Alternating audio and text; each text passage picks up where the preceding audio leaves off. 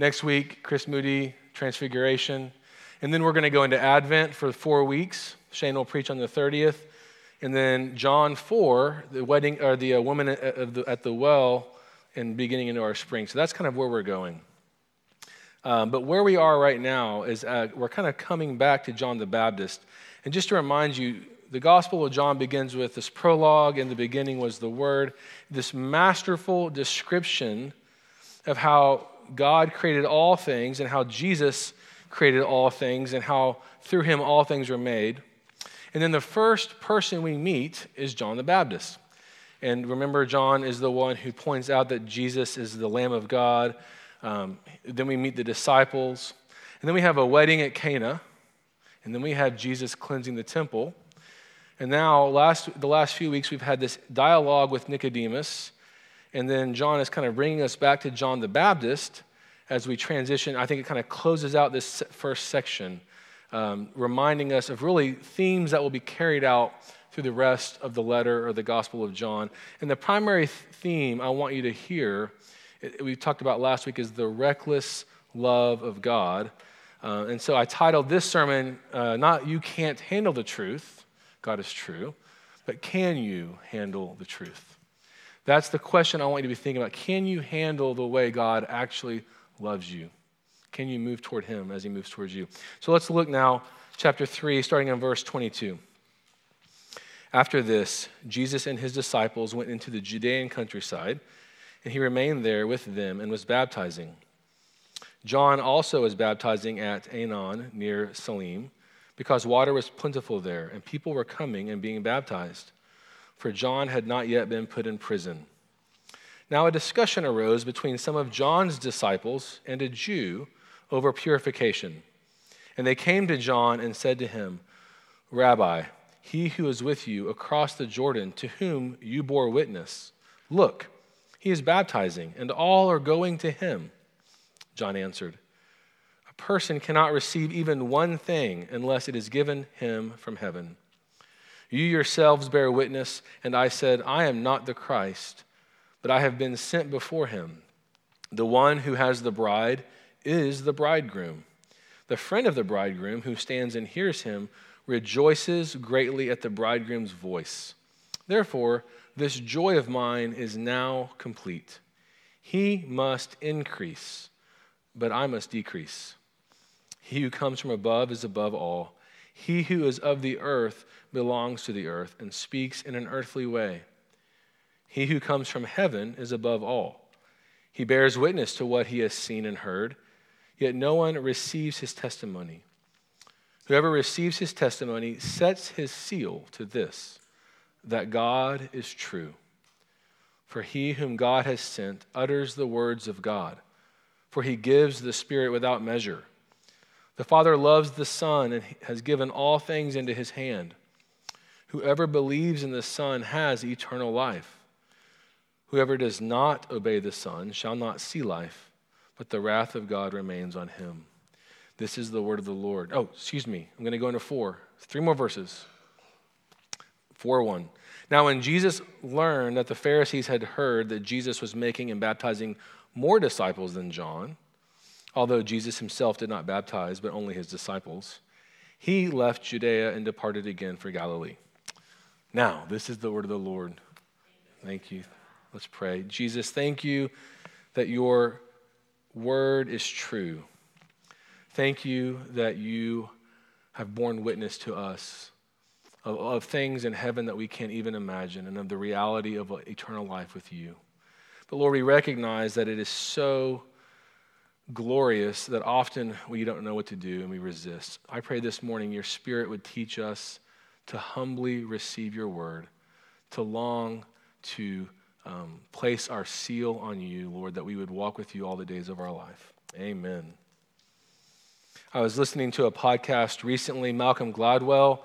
He is a writer for the New York Times. He's written books like Tipping Point and Blink. He has a podcast where he goes into historical settings, like stories, but he does his thing where he kind of studies them with a different angle and exposes new findings. It's really interesting.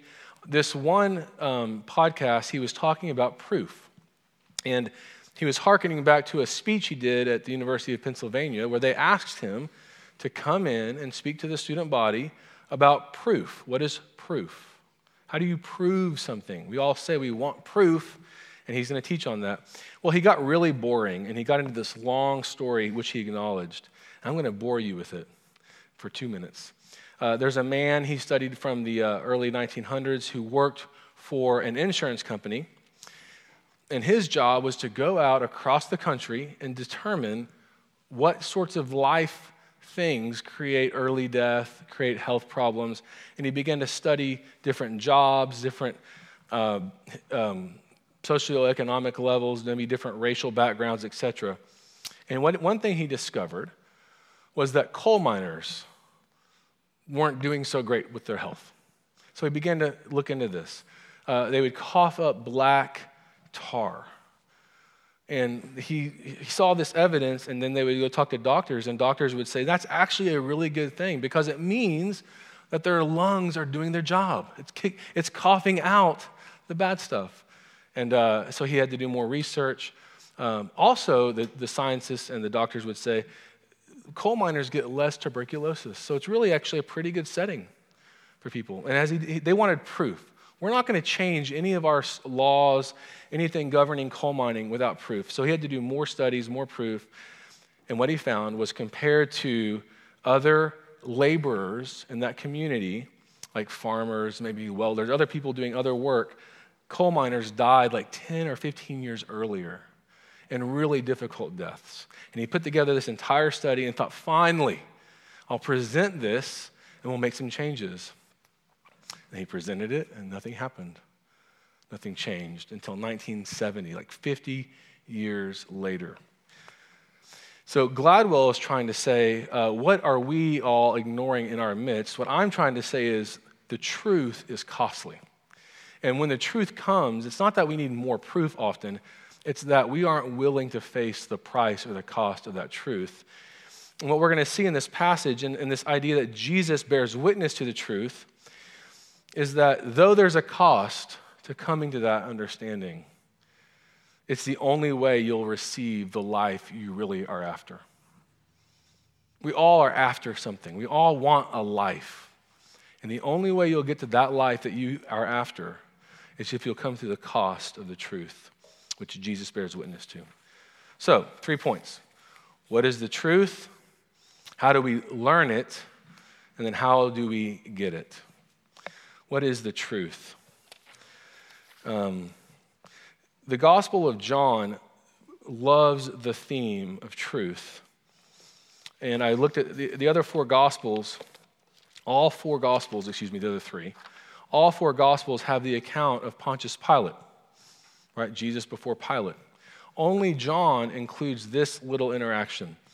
John 18, Jesus is before Pontius Pilate, and Pilate says, so, you're a king. And Jesus answers, you say that I am a king. For this purpose I was born, and for this purpose I have come into the world, to bear witness to the truth.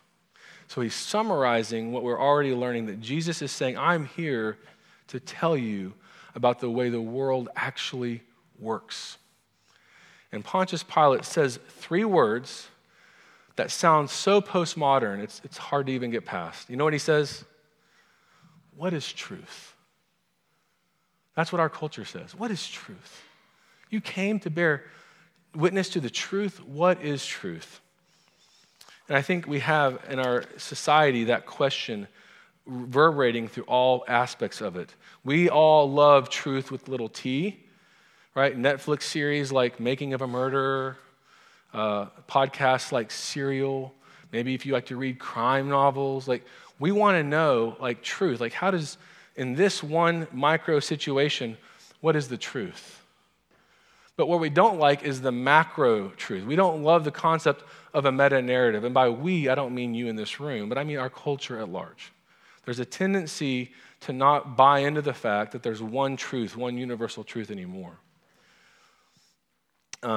Like, have you ever read a novel, and you're reading a novel, and all of a sudden, you're like just getting into the plot and the characters, and then the writer like takes you to like another place. like other people, maybe a different time. And you're like, how does this fit? But you keep reading. Why? Because you trust that writer that by going into this other area, it's going to come back eventually. It'll dive back into this larger story, right? And that's what trust that there's truth does. When we trust that there is a truth, that in God we have truth, we can accept the fact that though we might have other directions we go, God is always bringing it back together for his purposes. Years ago, when you wanted to go somewhere, you opened a map. How many of you do that now? What do? You go to Waze. Does anyone use Waze? If you live in LA, you use Waze, not Google Maps. That's passé. Waze is the app that says, okay, normally you would take the I-9 or the whatever to the whatever. This time, you're going through like this neighborhood, down Elm Street, and across this way because it's the fastest route. And you watch these people on TV who are interviewed, they're like, yeah, I've lived on this street for 30 years, and I'm getting my morning paper, and I have my robe and my coffee, and cars just start streaming by because that's the fastest route for the next 30 minutes. That's what Waze does for you. In Stillwater, it's not quite as helpful. It's like there's like two options. My brother uses Waze. I thought some of you would. Apparently, you're not as techie as I thought. Come on, college students. You're like, I use the Bird. Is that good? Okay. I used to use the Bird. Now I have to stop at campus. Jesus, in a way, is the way. He leads us, right, through our story, and we don't always know, like, why am I going this direction? But to follow that app, you just have to trust it, that it's going to get you to where you're going. And so we believe that God is true, and we believe there is one large story arc of this universe, and we believe our stories plug in. And if we follow that truth, we believe it will lead us in that direction. Now, I want to take a shift for a moment and bring up another aspect of truth that I think is hidden in some of this material. And that is this idea of a far-off country. I've talked about this before, but I want you to hear it again, that I think when Jesus talks about being the way, the truth, and the life, he's not just saying like facts, I'm the way to factual information, but he's saying the life you're after is found in God. So how many of you have experienced moments of nostalgia? Any of you experienced that? I was remembering a story from when I was in high school recently. I was recounting it to someone, and it just, for whatever reason, this moment of nostalgia sticks out. I'm sitting at a television with my brother, middle of the summer, nothing going on, mom's at work. I think he just graduated, but it's summertime. I'm like 15, and all of a sudden I was just gripped with this realization, like, we're going to be moving out of this house. And she's going to be like all alone. And I just began walking around the house like, what's it going to be like? And I walked by my bedroom, and the bed was actually made, which is very rare. I remember thinking, what's she going to feel like all alone? And all I could do when I sat back down was think, wow, that was nostalgia. And the reason you can tell is when it's gone, it's like gone. Like now I'm back to the television. I don't even, like, that was weird. Mitch, what do you think? And we went on. But C.S. Lewis speaks better about it. So take that story, take your experience, and hear what C.S. Lewis is. He says, in speaking of this desire, and he calls it for our own far-off country, I feel a certain shyness. I'm almost committing an indecency. I'm trying to rip open the inconsolable secret in each one of you. The secret which hurts so much that you take your revenge on it by calling it names like nostalgia or romanticism or adolescence. The secret also which pierces with such sweetness that when, in very intimate conversations, the mention of it becomes imminent, we grow awkward and, in effect, laugh at ourselves. It's the secret we cannot hide, but we cannot tell, though we desire to do both. And he goes on to explain that.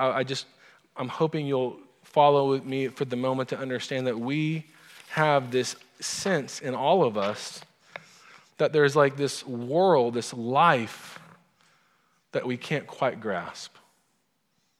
That's truth. That's the far-off country. That's the place we know it exists, but we can't quite taste it. We can't quite reach it. So how do you go there? How do you try to get to it? And that's what we're going to talk about now is how do we learn about this truth? How do we gain access to it? In our passage, John tells us the exact way we do it. He says, Jesus bore witness. Look at verse 31. He who comes from above is above all. He who is of the earth belongs to the earth and speaks in earthly ways. But he who comes from heaven is above all. What John is saying is there's this far-off country, this place we can't get to, and Jesus has broken in from heaven to earth, and he's telling us about it. He's our witness. He's the one explaining to us, like, this is what's up there, right? This is truth. This is the Waze app. He's showed up and he's saying, let me tell you how to get where you want to go, right? Let me just read some of these verses to kind of build that point a little bit further. In verse 32, he bears witness to what he has seen and heard, and yet no one receives his testimony. Whoever receives his testimony sets his seal to this, that God is true. For he whom God has sent utters the words of God. This is verse 34. For he gives the Spirit without measure. Jesus has come into this world, and Jesus is saying, I am telling you what is true. Like, I'm telling you the way the world works. I've been warned not to do too many quotes, but I'm going to do another one of my favorites. Many of you who've been here hearing me preach have heard this 4 or 5 times, so maybe it's memorized by now. Frederick Buechner says this about the Bible and about truth. He says, the Bible is not, first of all, a book of moral truth. I would call it instead a book of truth about the way life is. Those strange old scriptures present life as having been ordered in a certain way, with certain laws as inextricably built into it as the law of gravity is built into the physical universe. Listen to what he's saying. When Jesus says this, whoever loses his life will save it, and whoever tries to save his life will lose it. That's something Jesus says. Buechner says this. That's not a moral statement about how life ought to be. Rather, it's Jesus explaining to us exactly the way life actually is. So when Jesus is offering his testimony, when Jesus is coming in and teaching us about life, he's not saying, if you'll buy into my religion, if you'll sort of orient yourself a certain way, these things can be true. He's saying, I am telling you how the world works. I am showing you on that app, take a left turn. And when you choose to take the right turn, I was telling you the way the world works. But you thought, I don't want to go down that neighborhood street. Why would I go there? My aunt used to live in there. I don't like that neighborhood. That's the way you're supposed to go. You went this other way and get in a traffic jam or other things. So Jesus is bearing witness to the truth, although there can be costs in following it. That's what he does. He is as Paul tells us, he's the image of the invisible God. He is the one who shows us what life looks like. And in the Gospel of John, then you start to track through the I am statements, and he's telling you, I'm the bread of life. Like you're trying to eat food, you're laboring, you're worrying, I'm that bread. I'm the water. I'm the good shepherd. Right? I am the vine, you are the branch. Like he goes through this entire gospel telling us who he is. And the question I would ask us as we think about who Jesus is and what he bears witness to is, have we set our seal to that? Are you willing to face that cost? So, how do you do it? I want to spend a few moments now on talking some practical places, because what I like about this passage, and if you've tracked with me so far, you're wondering, wait, Ryan, you haven't talked about these interesting places. I'm going to do that now. How does this passage show us what it might look like for a Christian to move toward Jesus as the one who bears witness to the truth? How would it look like if we would actually begin that process? And I think this passage is beautiful in showing this. Let's start with verse 25. And I just want to say this before I read the verses. I think this passage is broken up this way. I don't want to call it a chiasm, but it starts off with this purification, this issue with baptizing. Remember, the Jew has come to the John's disciples, and he's complaining about Jesus baptizing. Isn't that John's thing? Why would Jesus be doing it? And then we go through John's testimony, and then in chapter 4, we hear it again. Jesus now learns that the Pharisees are concerned that he's baptizing more people than John, and so he recedes into the countryside and changes his ministry. So that's what we're looking at, those kind of bookends or whatever you want to call them. But starting at verse 25. Now a discussion arose between some of John's disciples and a Jew over purification. And they came to John and said to him, Rabbi, he who is with you across the Jordan, to whom you bore witness, look, he's baptizing, and all are going to him. By the way, can we pull that down? I'm going to make a recommendation. I love the slides, but I put it on here, or Doug did. Thank you, Doug. Does everyone have one of these? Can we look at this? That's awkward. Listen, this is okay, because what I'm about to tell you is this. Here's what John, his disciples are saying, and maybe you're saying it right now. We like your ministry, John, and we believe in you, but everyone's leaving. Everyone's leaving your ministry. They're going to Jesus. They're going to this person whom you bore witness to. And so you hear in their question kind of a concern, maybe even envy, right? There's this sort of tension, why is this happening? In chapter 4, verses 1 through 3, you have a different response. It's the response of the Pharisees. They hear that more people are going to Jesus than John, and they get nervous.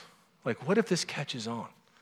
What if there's something true about what this guy is doing? So these are responses to a ministry that's not doing well. You might say that about your own life. What about when things don't go well in my job, in our family, at school, whatever your context? Our initial responses are these, to just immediately cast doubt and wonder what's going on and wonder how this could be a good thing. And John gives us a beautiful picture of what it looks like, John the Baptist, to respond to that. John the Baptist answers essentially, he must increase, but I must decrease. That's humility. Where does that come from? How can John say that? And I want you to think about the disciples now. These are disciples of John the Baptist.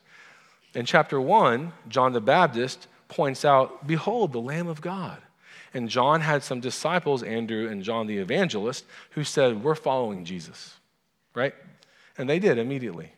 But there were other men who would hang out and stay with John, and they kept following him, right?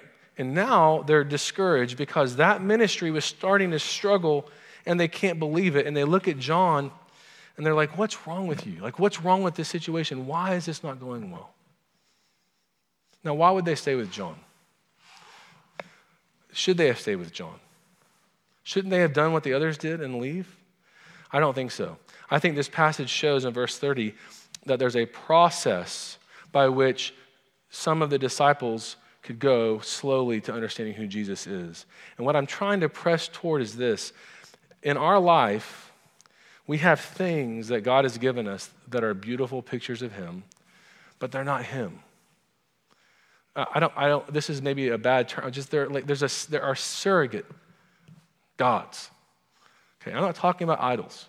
There are things that are great, but they're not God. Your marriage is wonderful. It's not God. Your career is amazing. It's not God. And so these disciples have fallen in love with John the Baptist, and he's saying, yes. But guess what? I told you, verse 27, verse 28, I am not the Christ. So what surrogate gods are capturing your heart? You think I'm going to say, get rid of them, right? Isn't that what every preacher would say right there? It's an idol. That's not what John's saying. John is not suggesting that you get rid of it. If it's an idol, you don't just cut it out. If it's something God has given you, you have to reorient your approach to it. So for John's disciples, he's trying to disciple them into recognizing he is not the Christ. What you long for in this relationship, he would say to them, is something that only Jesus can give you. But you can still be my disciple. He's going to increase, I'm going to decrease, but that doesn't mean I'm stopping tomorrow. I didn't pack my bags, I'm leaving town. Do you see what's going on in this kind of transition period? That he's discipling them to understand there's a process, and that he's saying, however, you have to cast your seal on Jesus. He is the one. And that takes humility. Now, how can John have that humility? Look at verse 29. Again, I'm sorry that I'm making you look at your bulletin instead of the screen. If you have a bulletin or your own Bible, look at verse 29. John says this, "The one who has the bride is the bridegroom. The friend of the bridegroom who stands and hears him rejoices greatly at the bridegroom's voice." We read these words very stoically. John is describing a wedding. Now, I have actually had the opportunity to conduct weddings, and I'm going to do it over here. And what's really amazing is to be standing next to the bridegroom. And when that back door opens and the bride walks in, that bridegroom doesn't know I'm even there. What's he doing? He's watching his bride. Tears are in his eyes. Everyone stands to honor her entrance. And as she's making her way forward, all the thoughts of wedding preparation and what's the apartment setup going to be like, and did we get our Suddenlink hooked up, and how are we doing the honeymoon? Gone. All he sees is the bride. And what John is able to say is, I'm not the groom. I'm just the one announcing Jesus. Don't look at me, look at Jesus. But he can say that because he's also the bride. If you are in Christ, you are the bride. That's why the wedding at Cana is so beautiful. Jesus is saying, one day, someday, I'm throwing the party. I'm bringing the wine. I'm bringing you in. Do you hear that? Do you have that sense of Jesus' love for you?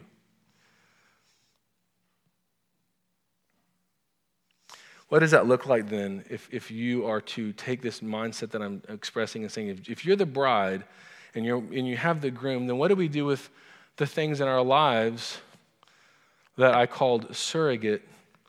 I don't know what the best word is, because I'm sure I'm going to get emails about that one. And the answer is we restructure them. We reorient ourselves to them. Like, for example, if I take my children and I over-worship my children, this passage would say, Jesus is your groom. You are the bride. Now I can love my children rightly. I can loosen my grip out of love. Or if you're a child in a home and you love your parents and they are amazing and they can do no wrong, which of course is the situation at our house. But Jesus, we're just pointing to Jesus. Like, right? Grayson, right? We don't make mistakes. And so we point to Jesus, but we can do that. And when they graduate and go on, we don't have to become undone and lay in fetal position because life is over. We can join John and say, I must decrease, that Jesus must increase. Like, my job was to get you there. Does that make sense? What are the things you turn to then for joy? Here's a little area I want to go to tie this to practicality. I'm afraid we have taken Jesus and put him in a closet for conversations about religion. I'm afraid our view of Jesus is something we kind of have in the background, but it's not the daily passion of our soul. So we get up and we have all these things that we're excited about, and then there's Jesus. That's not the truth. That's a lie. So I'm going to do an experiment. I made this up this morning, and it's probably going to fail. But there's two of you in this room. One of you is going to follow me and try it, and the other is going to go, I want to not do that. That's stupid. You don't have to leave your seats. All you have to do right now is imagine a place on this planet where you've either been or think you'd like to go, where when you're there, you feel like peace. A beach, a cabin, a walk in the woods, a mountain scene. You all have it? You all have that in your head? Now, 80% of you are like, I'll do this later. Keep going. Okay, do it now. Change over. So you're sitting there, and you really, like, you feel like the sunset couldn't be more beautiful. The air couldn't be more crisp. You know, you've got some beverage, maybe like a diet soda, and you're just enjoying yourself. Okay, ready? Picture Jesus. What just happened? New slide. Old slide gone, new slide. Jesus like a painting with a sheep. Right? Were you able, and I know was Jesus in that setting with you? Was he there? Let's recreate this scene. You're sitting there, you're enjoying it, and you feel the touch on the shoulder. And you look up, and it's Jesus. And he's looking off at the scene with you. Because he created that scene, and he loves you. Do you see the difference? We go through this life with this picture of Jesus as sort of like, why are you enjoying yourself? Get to work. Right? Why do we do that? I think the picture that we are to have of Jesus is the one that created the beauty that you are after, and the only one that can give it to you. Right? And so we turn to Jesus because he is beautiful.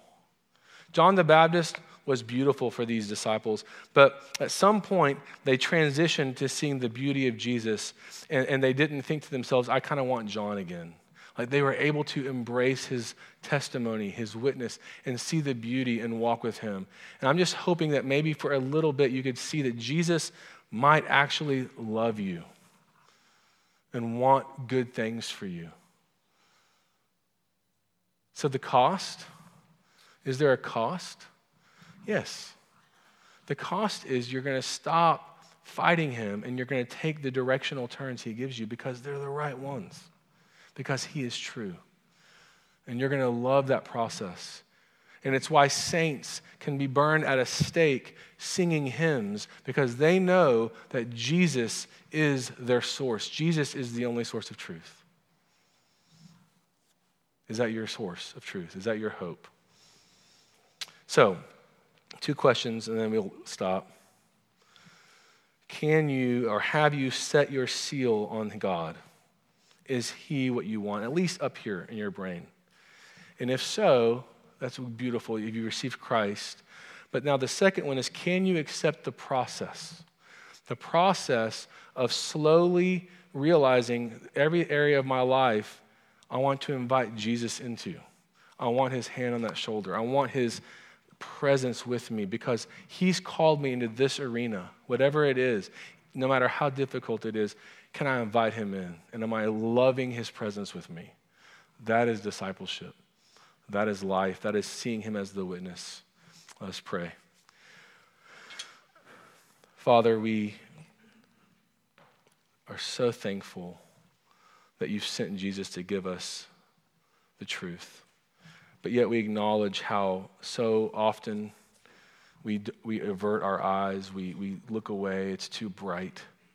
Thank you for the ways you love us through that, the people, the situations that drive us back to you. But Holy Spirit, we pray ultimately we would see the beauty of Jesus, that you are the lover of our souls. You are the way, the truth, and the life. Let us set our seal on that. In your name we pray. Amen.